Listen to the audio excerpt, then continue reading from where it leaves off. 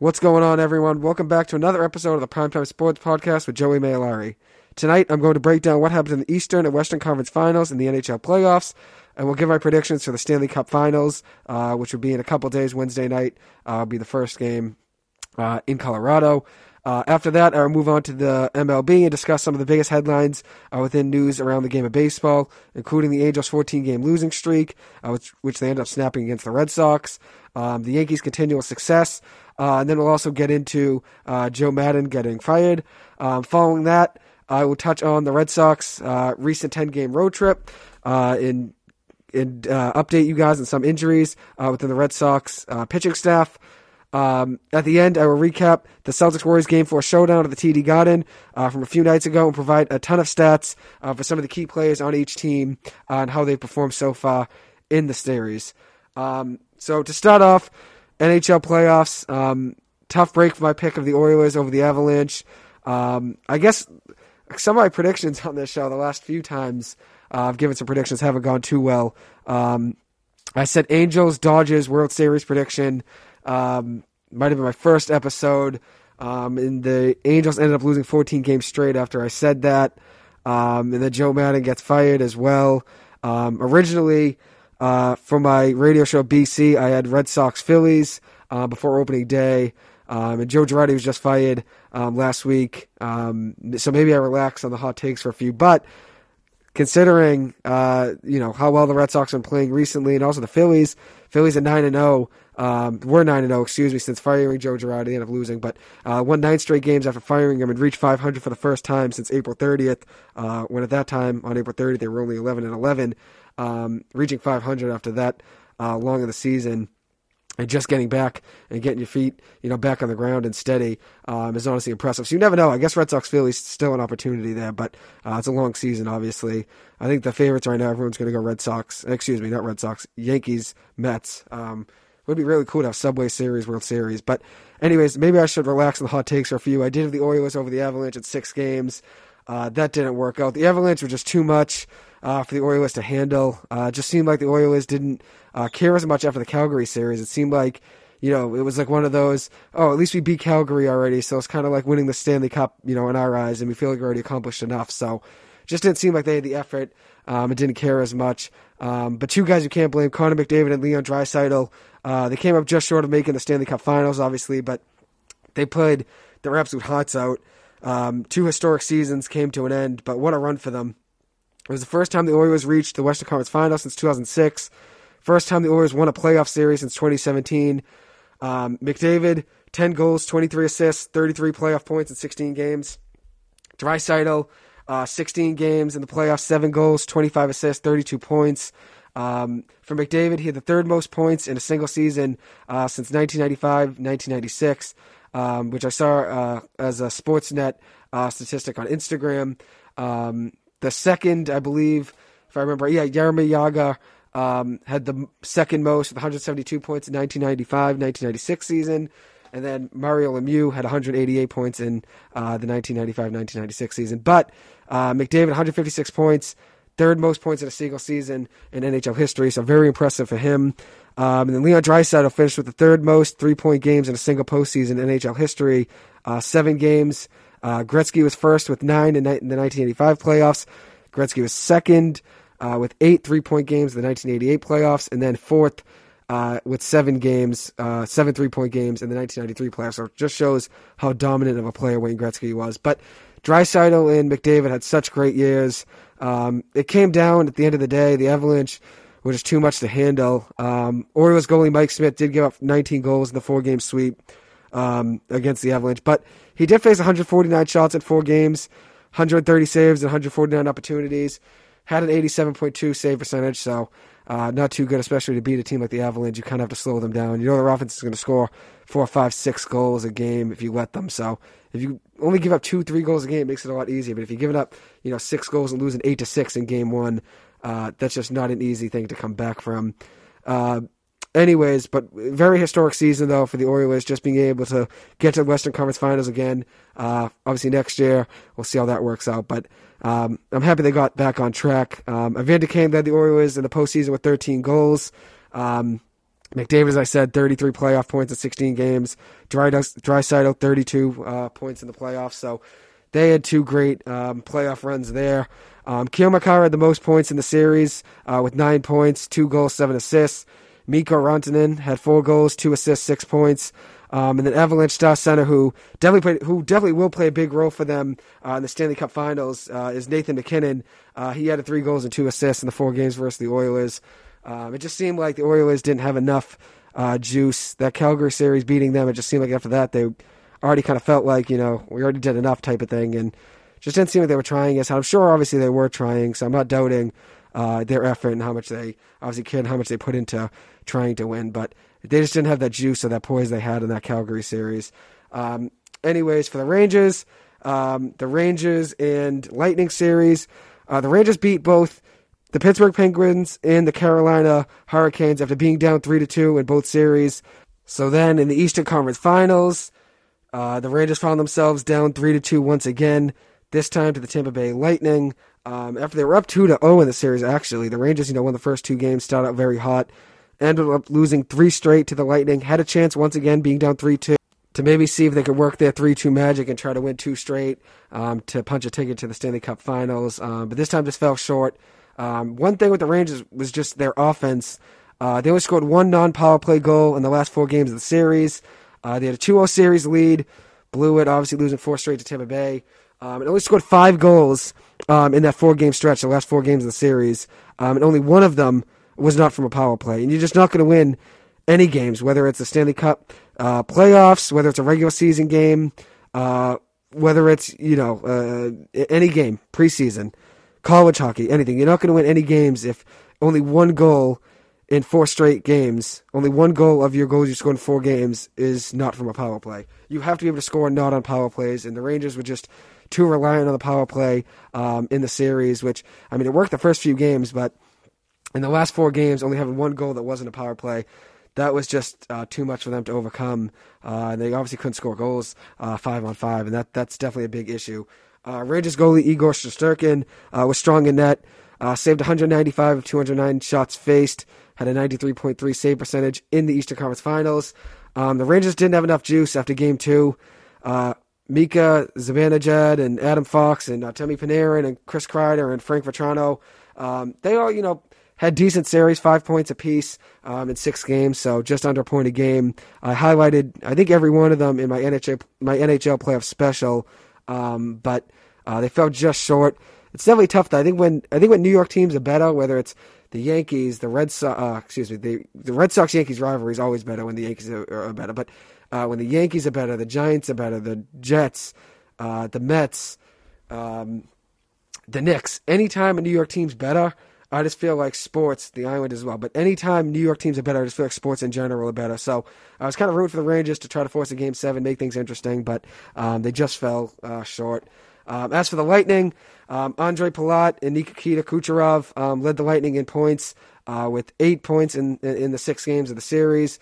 Steven Stamkos added 6 goals. He's still a scoring machine. Also had 2 assists for 7 total points.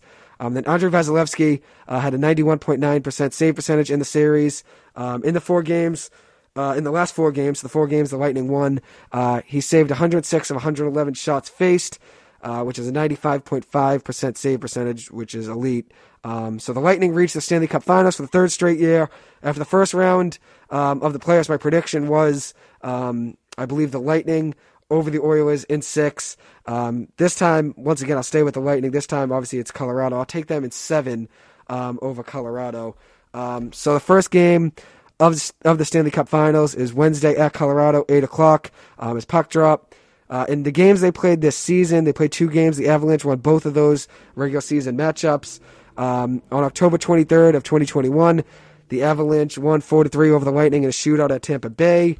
And then February 10th, 2022, they faced off yet again, and the Avalanche won 3-2 at Colorado this time. So we'll see how this series works out.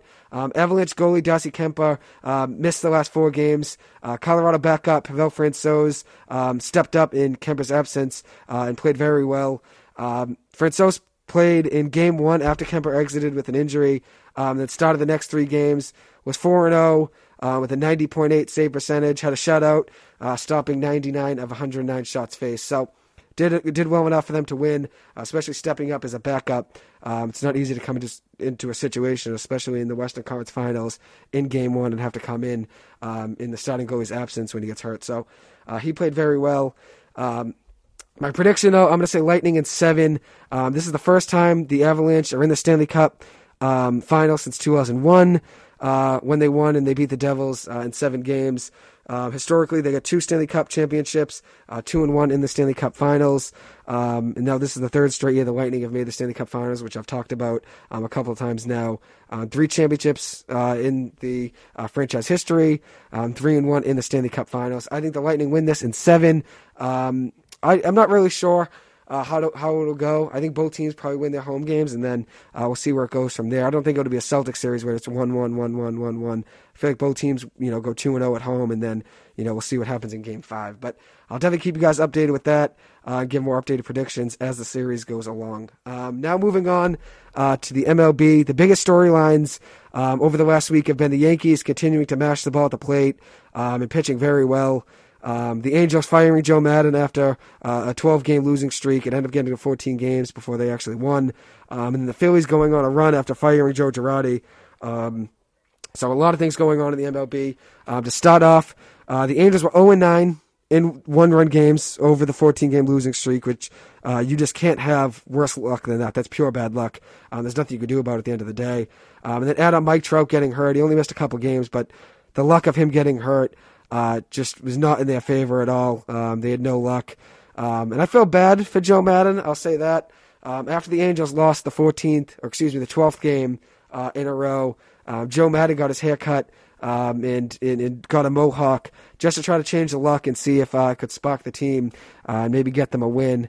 He was fired actually before he could show them. That report came out today. So I feel bad for him. I actually don't think he was the biggest issue. I don't think it was his fault.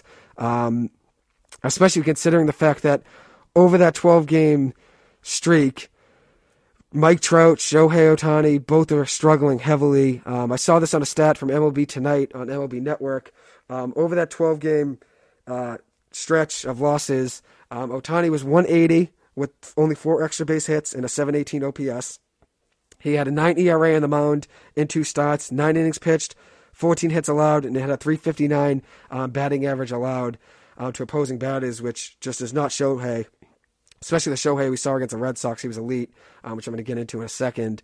Then Mike Trout was hitting 114 with only 2 extra base hits and a 409 OPS. And that's actually the most surprising thing, a 409 OPS, especially considering how good Mike Trout is. He's always in the 800s and 900s. But the 0-for-26 streak that he had is the reason his OPS was so low over that stretch. And then Brandon Marsh, who has been decent for the Angels this year. I'm not going to put all the blame on him. I think he's hitting around 250 on the year. Was only hitting 154 in that 12-game span with 1 extra base hit and a 355 OPS. So your 2 best players in Trout and Ohtani were struggling heavily. So I don't think Joe Maddon was to blame. I know Ohtani said he feels really bad for Maddon and want to thank him for everything he did. And he feels like the players at the end of the day are partly at fault for his firing, which, I'm not going to blame the players, but I don't think it was Joe Maddon's fault either when, no one on the team was really producing, especially, the 2 best players in baseball, 2 best players in a team, the 2 best hitters, and I think the 2 best players in all of Major League Baseball went ice cold over that 12-game stretch before Maddon was fired and before Phil Nevin took over. So I'm not going to blame Joe Maddon, but the Angels ended up getting back on track, and they played. What night did they beat the Red Sox? I believe it was last Thursday night. The Angels snapped their losing skid with superstar and 2021 MVP Shohei Ohtani on the mound. He had a superb game at the dish and on the mound, both. He was 2 for 4 at the plate, had a 2-run home run to give the Angels a 2-1 lead in the 5th inning. It was 104.4 miles per hour off the bat. And then he threw a 101 mile per hour pitch to strike out Rafael Devers in the same game. It's just nuts. You could throw 101 and also hit a home run with a 104 mile per hour exit velocity. But Ohtani continues to surprise you every single game you watch. It just shows how unique and how rare a talent like Shohei Ohtani is. And I think he's the most marketable player in baseball just because how much attention he's brought to the game of baseball over the past year. If you're going to talk baseball, which I know ESPN doesn't talk about it too much, if they're going to talk about it 50% of the time, 60% of the time, it's about Ohtani. So he's definitely something you can market and get people to get more involved with the game and interested. Anyways, on the mound, he went 7 innings, gave up 1 run, 4 hits, 2 walks, 6 strikeouts, got the win as well. I think he improved to 4-4 in the season, so now at 500. Tough luck, though, for the Angels, as I said. Right before Joe Maddon could show the team his mohawk, he was fired. So didn't work out there for him. I think maybe they pulled the plug too quick, just because I don't think it was his fault necessarily if everyone on the team was struggling. But it is what it is. It is what it is at the end of the day. On Saturday, the Angels got Mike Trout fully back healthy after missing a few games against the Mets. And Trout and Ohtani did not disappoint one bit. An 11-6 win in LA at Anaheim. Trout was 3 of 4 with 3 RBIs, 3 runs scored, 2 home runs, and a double. Ohtani was 3 of 4 as well. 3 RBIs, 3 runs scored, just like Trout. 3 RBIs, 3 runs scored, 3 for 4. Ohtani had a walk, hit a home run, and a double as well.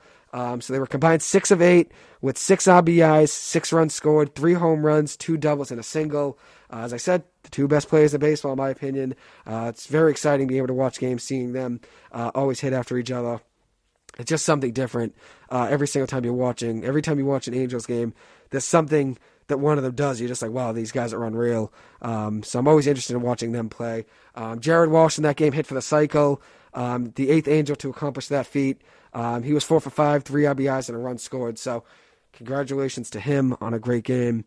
So the Angels did lose 14 straight. Now have won 2 of their last 4 games.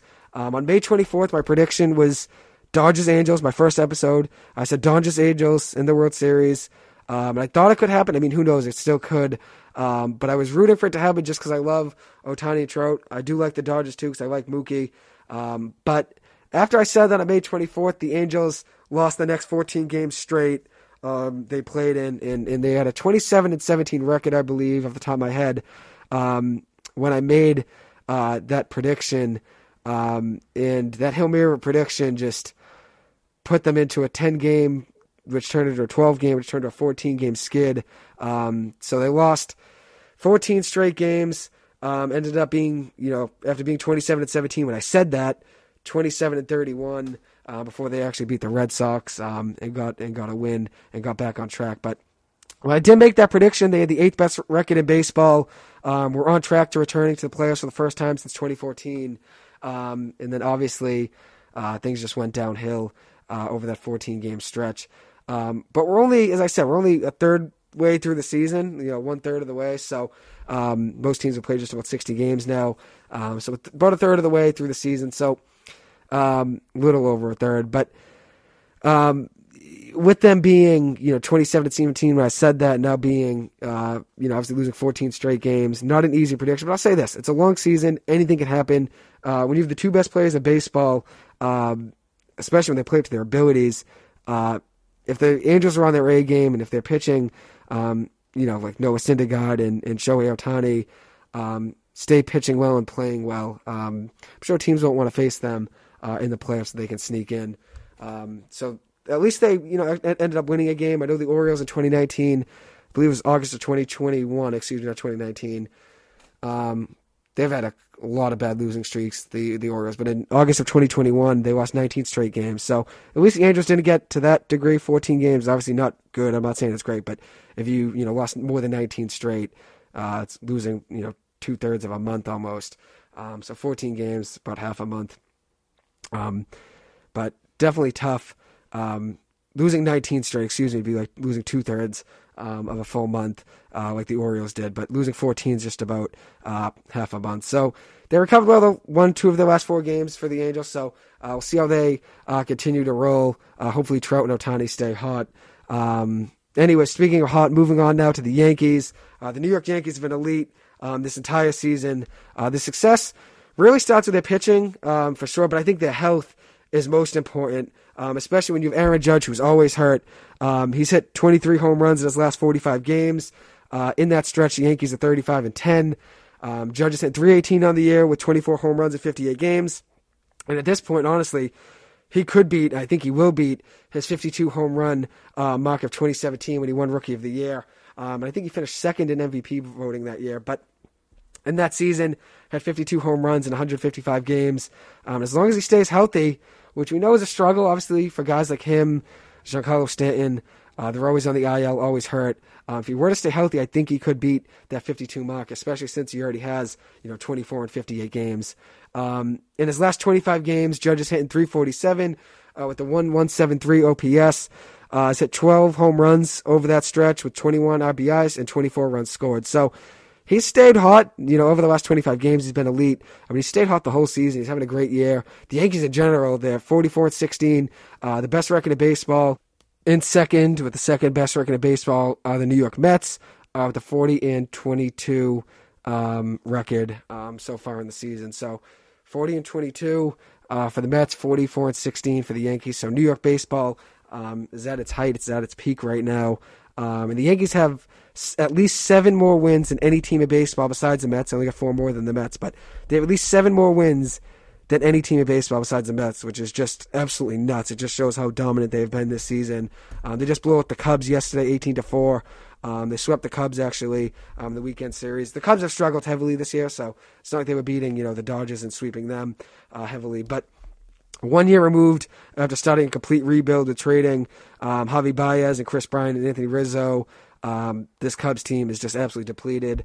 The Yankees outscored them 28-5 this weekend, and now the Yankees are 11-1 in their last 12 games. So they've stayed great. I don't even know how to describe how well they've been playing, because I honestly think when they were hitting so well, beginning of the season, April, May, I thought maybe this team will tail off. A lot of guys in that lineup that like to strike out, Judge, Stanton, Donaldson, Rizzo, they all strike out a ton. So I thought maybe these guys will cool off, but they've all stayed hot. I know Rizzo's hitting just about 210. He has 15 home runs in the year.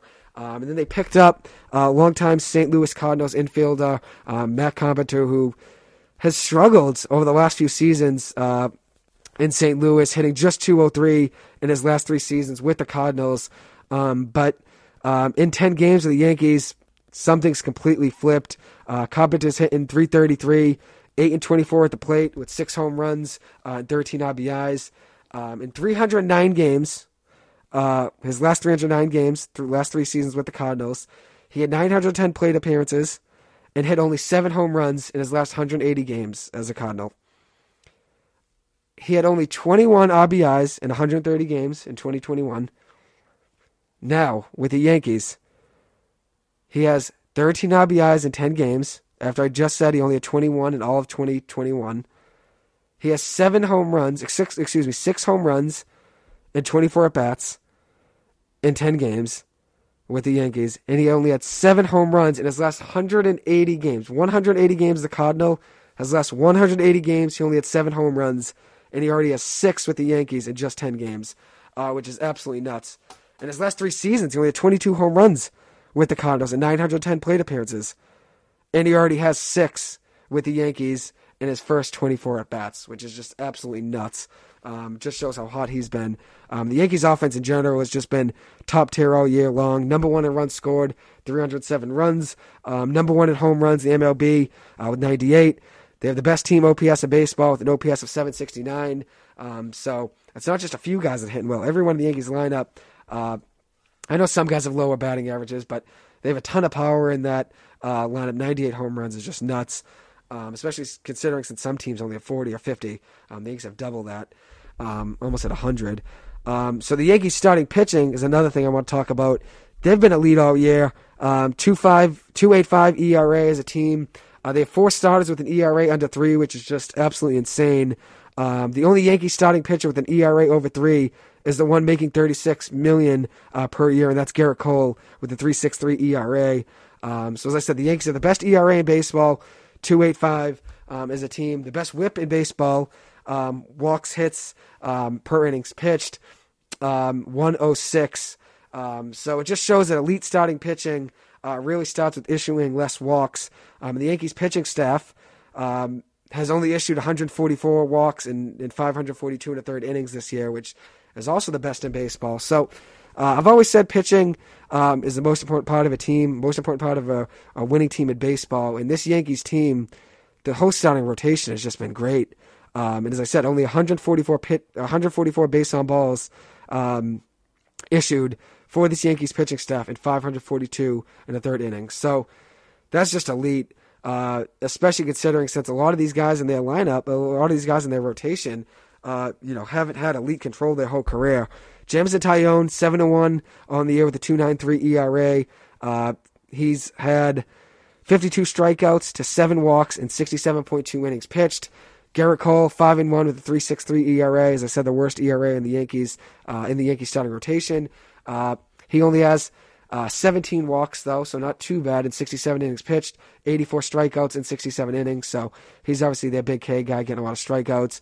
Jordan Montgomery has been really good this year, 2.7 ERA, 55 hits allowed in 66.2 innings pitched, 10 walks to 51 strikeouts in 66 innings, 66 and 2/3 innings. Nestor Cortez, been probably the best pitcher, I'd say, on the Yankees rotation this year, not just because his ERA is low, but just watching him wise. I think he's the most comfortable out there and has been playing really well. 5-2 with a 1.96 ERA, 71 strikeouts to 14 walks and 64.1 innings pitched. And then Luis Severino, my favorite player on the Yankees, one of my favorite pitchers in all of baseball. I'm a huge fan of him. So happy to have him come back and play so well. I'm a Red Sox fan, obviously, but I'm a big Severino guy, so I'm happy to see him come back and play so well after 2 straight injury-plagued seasons. Happy to see him come back and play so well. He's 4-1 with a 2.8 ERA, 71 strikeouts to 15 walks and 61 innings pitched. So he's back. He's playing really well, 2.8 ERA, which is third best in the starting rotation. It goes Cortez, Montgomery, Severino, Taillon, and then Garrett Cole. So we'll continue to talk about the Yankees, I'm sure, all season long with how well they've been playing and how well they've been pitching and hitting. An exciting team to watch right now. So the Red Sox, moving on to the Red Sox, they just finished up their 10-game West Coast trip with an 8-2 record.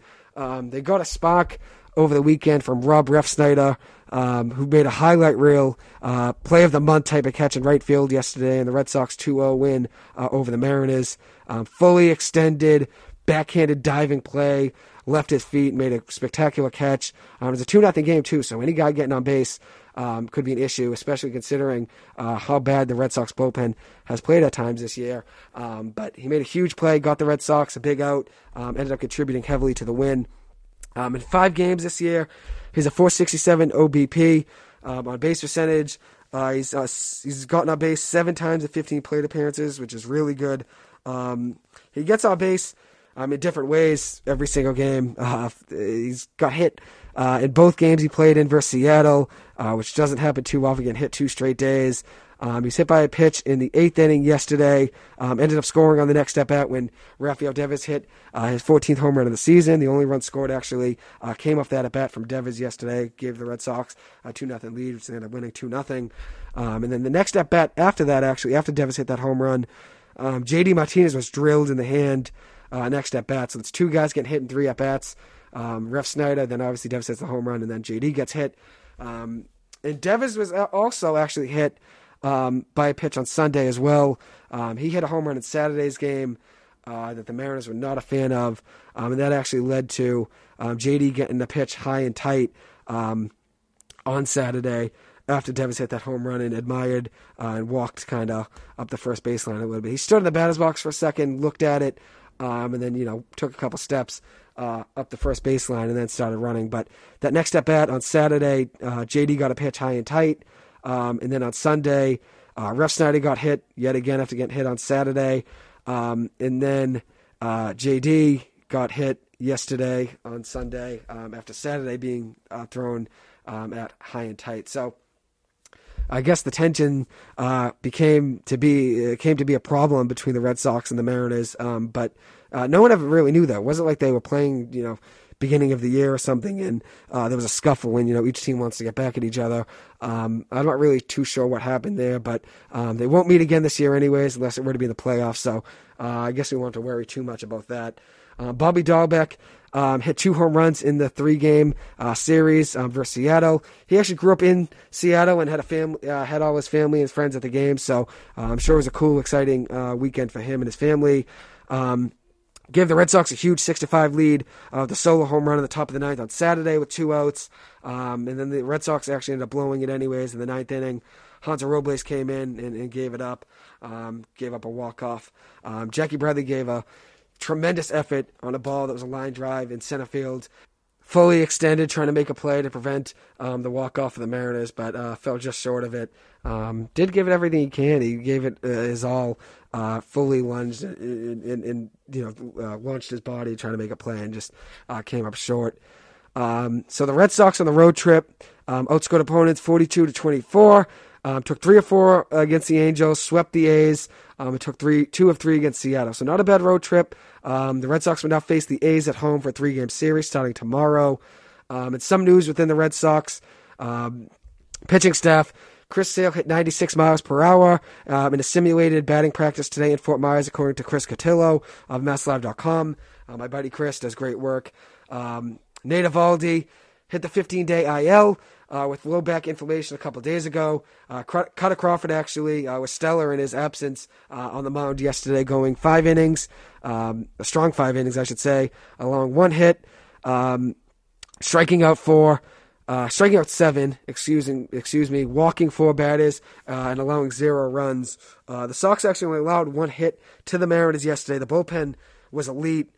Yesterday, 4 innings pitched for the bullpen, 0 runs, 0 hits, 1 walk, and 3 strikeouts. In credit to Ryan Brazier, Austin Davis, Tyler Danish, John Schreiber, and Tanner Houck. Tanner Houck actually picked up his 2nd save of the year yesterday. They all pitched very well. And now the Red Sox will be without Garrett Whitlock for a little bit. He was placed in the 15-day injured list as well with right hip inflammation. I guess it's not too much to worry about. Alex Cora said if it were to be September, he would be pitching right now, according to Chris Smith of MassLive.com. So maybe it isn't too serious. I hope it isn't, especially considering since Whitlock, once Chris Sale were to come back and James Paxton were to come back, I would hope Chris Sale and Paxton would be healthy enough to be in the starting rotation, so Whitlock could go back to the bullpen to be the closer.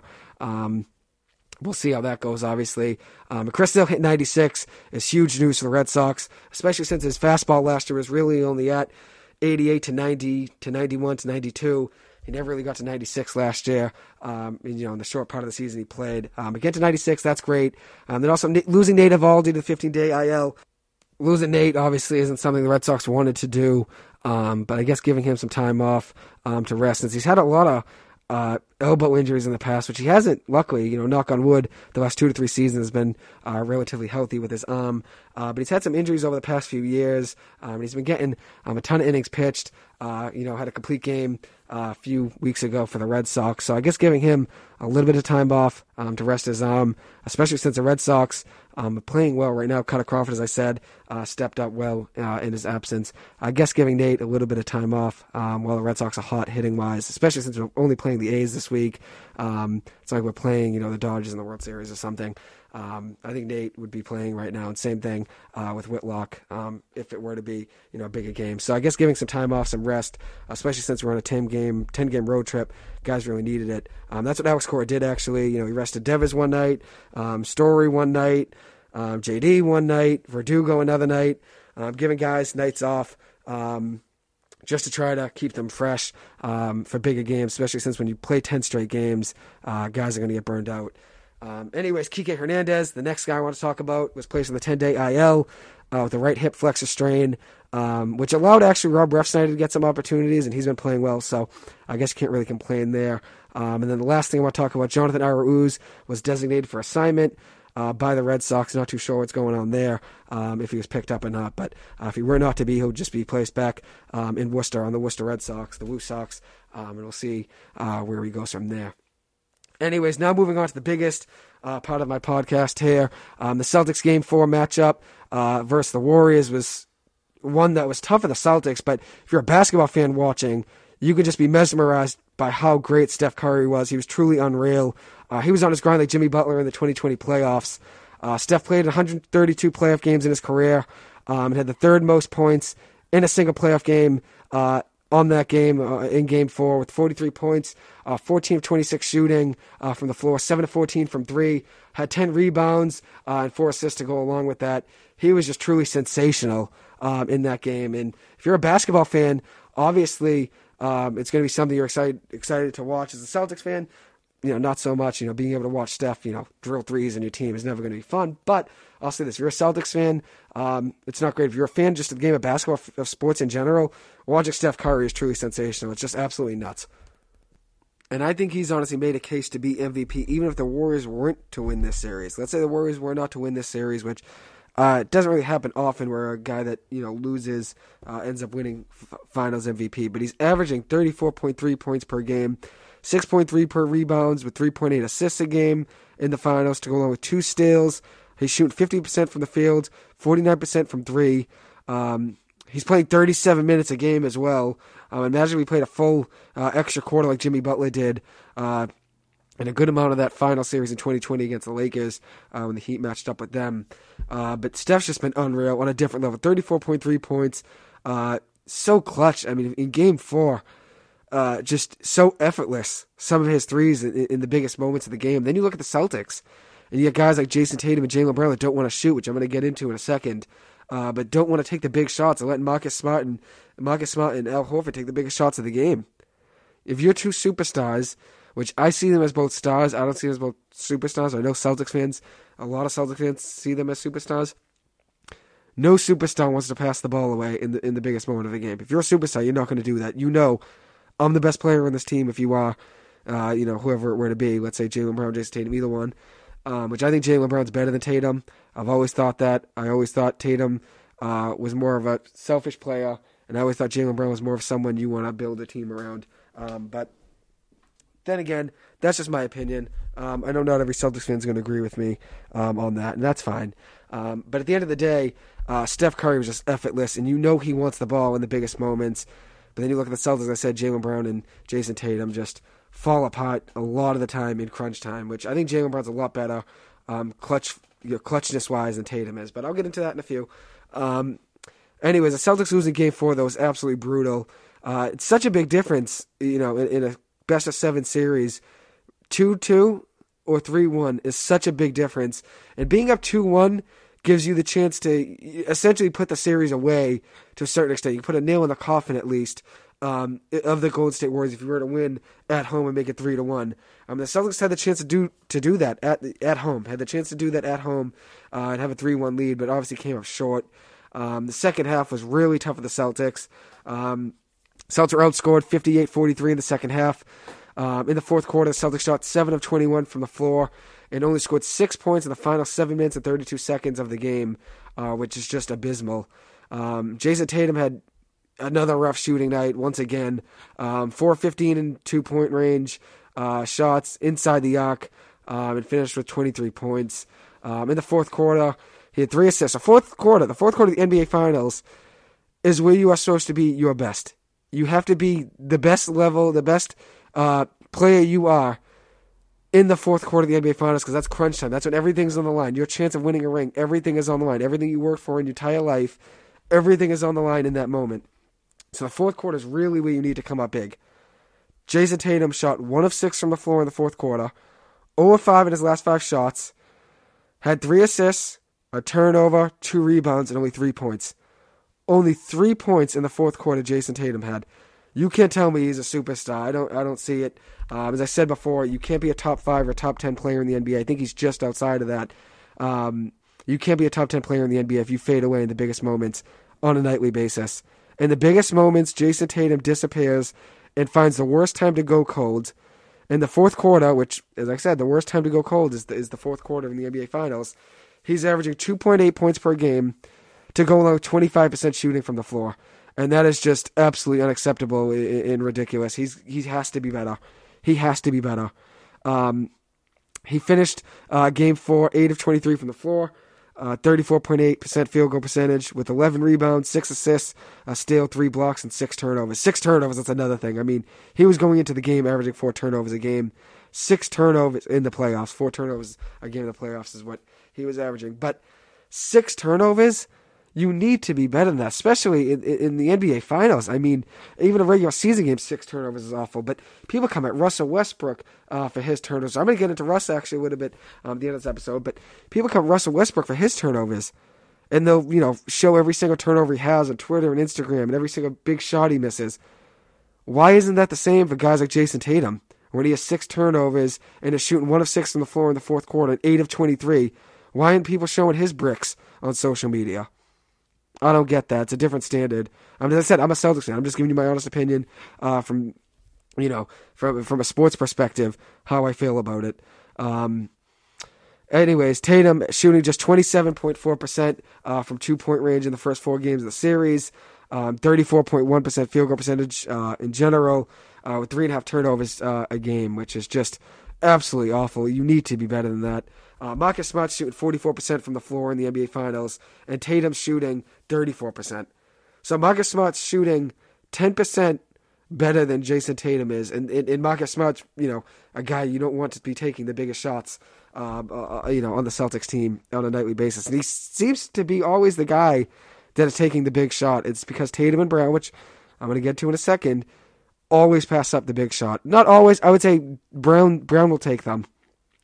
But Tatum passes it up just about all the time. And in the other times, he's trying to dribble for 3.5 weeks and dribbles it off his knee, and it, goes out of bounds like it did against the Heat in 2020. But we'll get into that in a second.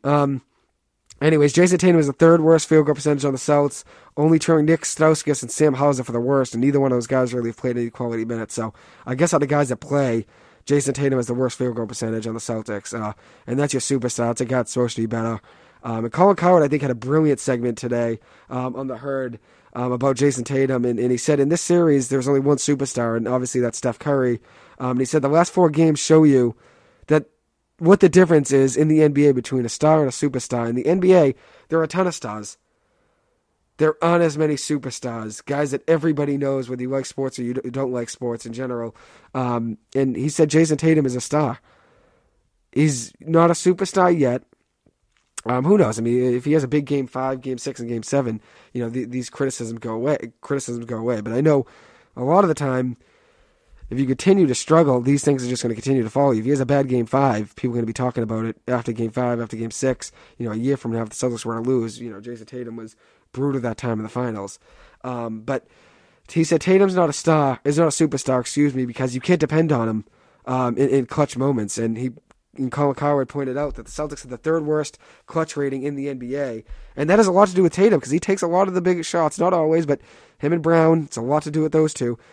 Take a lot of the big shots. And Jayson Tatum fading away and disappearing the biggest moments is just not what you could have for a player, especially of that caliber. And Colin Cowherd used the word shrink, saying that Jayson Tatum shrinks in the biggest moments and is not dependable. And I use the word disappear and fades away in the biggest moments. So he has to be better. I don't even mean to put him on blast right now. But if the Celtics want to win, and if he wants the Celtics to win, he has to play better. And there's no other way to say it. Whether you're a Celtics fan or you're not, I think everybody knows Jayson Tatum has to play better, and his play has been truly unacceptable. Today on the radio, I heard 98.5, they said that Jayson Tatum, oh no, it wasn't 98.5, it was, 95 was talking about how Draymond Green actually has more fouls in the NBA Finals, 18 fouls, and he has points scored, 17 through 4 games, which I'll talk about Draymond in a second. But Colin Cowherd pointed out that Steph Curry has a higher field goal percentage right now in the NBA Finals he has a higher points per game average in the NBA Finals, 34.1%, than Jayson Tatum has field goal percentage, which is just absolutely nuts. Let's see what Steph's shooting from the floor here. Steph has 34.3 points per game, is what he's averaging. 34.3 points per game. Jayson Tatum's shooting 34.1% from the floor. That is nuts. And he's right. There is a huge difference between being a star and a superstar. And I think Tatum is a star, and I don't see him as a superstar, at least right now, especially with the way he's been playing. Anyways, Jaylen Brown finished Game 4, 9 of 19 from the floor, 6 rebounds, 2 assists, a steal to go along with 21 points. In the fourth quarter, Jaylen faded away also. I mean, he did have 6 points off 3 of 7 shooting, but had 2 turnovers, and he's just so careless with the ball sometimes. 2 turnovers, 3 rebounds, 0 of 3 from 3, which the Celtics love depending on the 3. I know the NBA today, it's all about threes. and flopping to try to get free throws. That's the game in the NBA today. And the Celtics just are so careless with the ball and love to shoot threes. And whenever they're cold from three, they're not going to win many games. So Jaylen Brown went 0 of 3 in the fourth quarter, 3 of 7 in the fourth with 6 points. And a key moment was 2:45 left in the game. The Celtics were down 3. Jaylen Brown gives the ball to Marcus Smart. Marcus Smart, of course, misses the 3. Then after the Celtics get the offensive board, Jayson Tatum gets it, kicks it out to Marcus Smart yet again, because why would Marcus Smart not take another big shot for the Celtics, because he just about takes every single one of them, it seems like. And of course he misses it. And the Celtics' 2 best players passing up the potential biggest shot of the game is not what you want out of your 2 stars. That's unacceptable. It's like March Madness, where teams are down 1 point, 2 points, and they keep passing it because no guy wants to take the big shot. And if you're a star on a team, especially in the NBA Finals, and you don't want to take the big shot to try to write your legacy in the NBA Finals, I hit the big shot, when Ray Allen hit that huge 3, which I'm going to talk about in a few minutes. But when Ray Allen hit that huge 3 in the 2013 Finals against the Spurs, that's something you could talk about forever. I hit a 3, with 5-6 seconds left with my team down 3-2 in the series to tie the game, to send it to OT for us to win. I mean, that's just a memorable moment, something people talk about for forever. So if the Celtics stars and Tatum and Brown don't want to take the big shot to try to, make their names something etched in the history of the NBA Finals, that's just not something you want. So then, with 1 minute 54 seconds left, the Celtics are down 3. And Jaylen Brown drives, kicks it out to Horford, who misses the 3. Yet again, another example of Jayson Tatum and Jaylen Brown passing up the big shot. And then, fast forward, Celtics are down 6 with 1:35 to go. Tatum drives, kicks it out to Horford. Yet again, as I've said now 3 or 4 times. Horford did hit the 3 this time, but Tatum disappeared in crunch time yet again. Just doesn't want to take the big shot. He decides to play every other night, it seems like. He hasn't had a good finals game yet in the NBA Finals in any of the 4. He's not a top 5 player in the game, in my opinion. I think he's outside of the top 10 as well. I mean, how can you disappear in the biggest moments the majority of the time and be a top 5 or top 10 player in the NBA? That's when you write yourself in as a top 5 or top 10 player in the NBA, when you have that clutchness factor. And I just don't see him having that in these last 4 games. And say what you want about guys like LeBron James, Kevin Durant, but they want the ball. I mean, I've seen people to point out, LeBron missing that 3, which I just mentioned in against the Spurs in Game 6 of the 2013 NBA Finals, when the Spurs were up 3-2 in the series. And Bosh gets that rebound after LeBron missed the 3, and gets kicked out to Ray Allen. Ray Allen hits a huge 3. It's much different letting Ray Allen, the best 3-point shooter of all time at that moment. Now, most people probably have it second or third, but wherever you put Reggie Miller and Steph, I think most people can have first, but Reggie and Ray probably second or third in most people's eyes.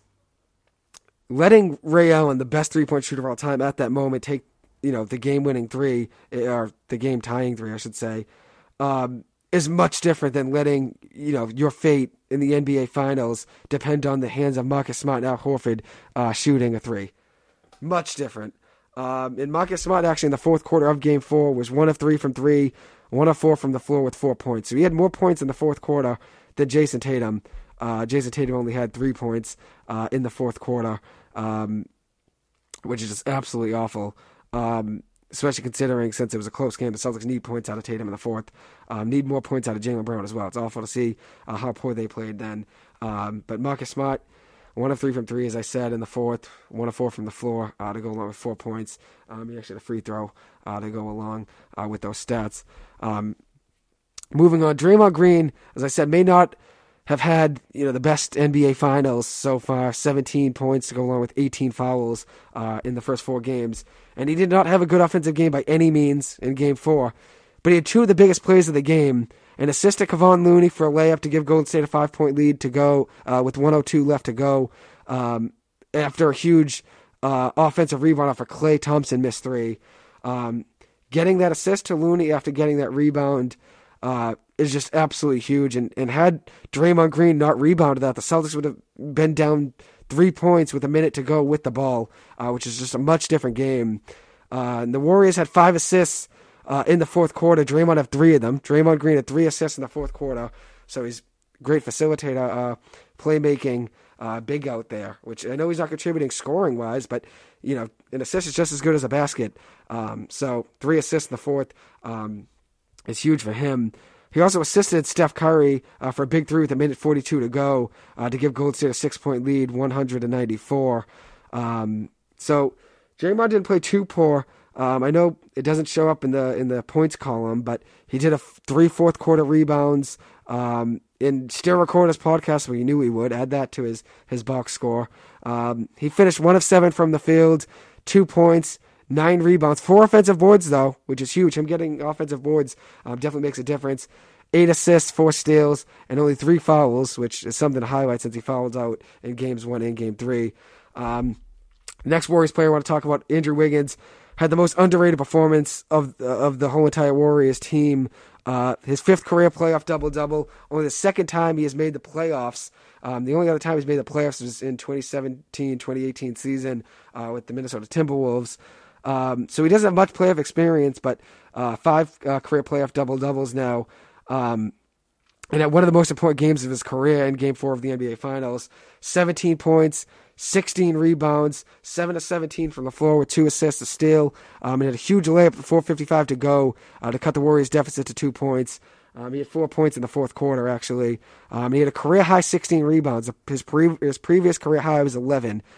So Andrew Wiggins showing up in the big moment of the NBA Finals completely writes away all the, he's a star, he's a good player, but did he warrant that number 1 pick? He's, he's not this and he's not that. Him having this big of a game in the NBA Finals, that completely writes off everything he's done in the past and how he's potentially underperformed in some people's eyes. I mean, 16 rebounds in the NBA Finals is not easy to do by any means. And he did it in, the biggest game probably of his career, getting Golden State to tie the series 2-2 rather than be trailing 3-1. So I think he had the most important game just with those 16 rebounds. I know Steph obviously had more points, but 16 rebounds was huge. A big reason the Warriors won that game. Next, Kevon Looney came off the bench for the Warriors actually in Game 4. Had the best plus-minus of the game, though. Plus 21 rating, 6 points to go along with 11 boards. So he had a really good game. I want to highlight now the Celtics in the fourth quarter. Shot 4 of 13 from 3. As I said, they love relying on 3-pointers. Only scored 19 points in the fourth quarter. The Warriors closed the game on a 17-3 run. And the Warriors shot 10 of 20 from the floor in the fourth quarter. So when the Celtics are shooting 4 of 13 from 3 and only had 19 points, and the Warriors are 10 of 20 in the fourth, you're not going to win many games like that. That margin is just too much to catch up on, especially when you're getting outscored 17-3 on a run. You're just not going to have any luck. Robert Williams, the most significant Celtics player, which I highlighted on my last episode, only had 2 assists, no points, and no rebounds in the fourth quarter. Checked out, actually, with 3:41 to go in the game. He did still finish with the best plus-minus on the Celtics team with a +6 rating. He was 3 of 3 from the floor, 7 points, 12 rebounds, 4 assists, staying with 2 blocks in the game. So definitely contributed on the boards in the defensive end with the 2 blocks and a steal. But I wish he had a couple points in the fourth quarter since it would have been huge having some points in the paint, especially considering the Celtics relied so much on the 3. Drive, kick it out, drive, dish it to Rob, see if he can go up, make a play, get a rebound, something. So I just saw a report he will be active tonight and playing no more minutes in tonight's game. So that'll be huge for the Celtics. Anyways, the Celtics actually led this game for 27 minutes and 31 seconds, only trailed for 14 minutes and 30 seconds. But at the end of the day, the Celtics, in that Heat series at one point won, I think it was in the first 3 or 4 games, won every quarter but 2 of them and was still trailing. I think it was the first 3 games. We're trailing 2-1 in the series, even though they won every quarter but 2. 2 really bad quarters contributed to the Celtics being down 2-1 in that Miami Heat series. And it's kind of similar here. The Celtics led just about this entire game, more than half of it, 27-31 of 48 minutes.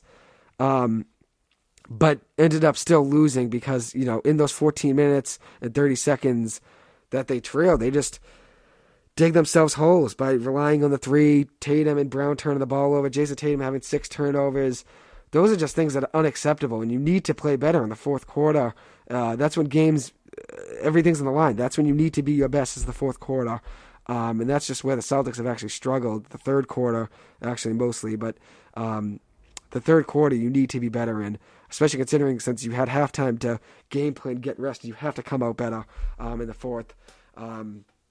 The Celtics actually were out-rebounded in Game 4, 55-42, and only shot 73% from the free throw line as a team, 14-19. They need to be better at the line, need to be better on the boards. 55-42 being out-rebounded is not like the Celtics, considering how well they rebound in the first few games of the series. But they need to be better. And another thing is shooting free throws. I mean, you get to the line because you're driving down the lane trying to get a call and you're missing free throws. You need to be better. Anyways, Tony Brothers, I saw, is officiating tonight's game. The Celtics 7-15 when he refs in the playoffs, and the Warriors are 12-8. They actually beat the Celtics in Game 2 when he refereed. So we'll see how that plays a role. Then Josh Tiven is also reffing. The Celtics are actually 2-6 with him reffing. The Warriors are 7-1. He also did Game 2 as well when the Warriors won. So we'll see how it goes. I think the next two games, tonight at Golden State and then Thursday at Boston, I think both teams will split. If I had to guess, I'll say the Warriors win tonight, Celtics win Game 6, and then who knows what happens in Game 7. I'm not going to make a prediction there yet. But I think the Warriors win tonight, Celtics win Thursday, Game 6, and we'll see where it goes from there. But obviously rooting for the Celtics. It'd be huge to be up 3-2 and have a chance to win Game 6 at home and have the NBA Finals championship trophy being hoisted in Boston. That'd be great. But as I said, I think they split these next two games. I think it goes to 7. But thank you guys so much. That's a closing of this episode. Thank you guys so much for listening. I really do appreciate it. Thank you so much for taking the time. The next day or two, I'm going to upload another episode, hopefully, to talk about Bruce Cassidy, the Bruins fired. Give you guys an update on how the college baseball NCAA bracket has gone and the 8 teams that have reached the Omaha College World Series. So I'll be back on the next day or two. Thank you guys so much for listening. I really appreciate it. Hope you guys have a good one. Take it easy and stay safe and well. Thank you.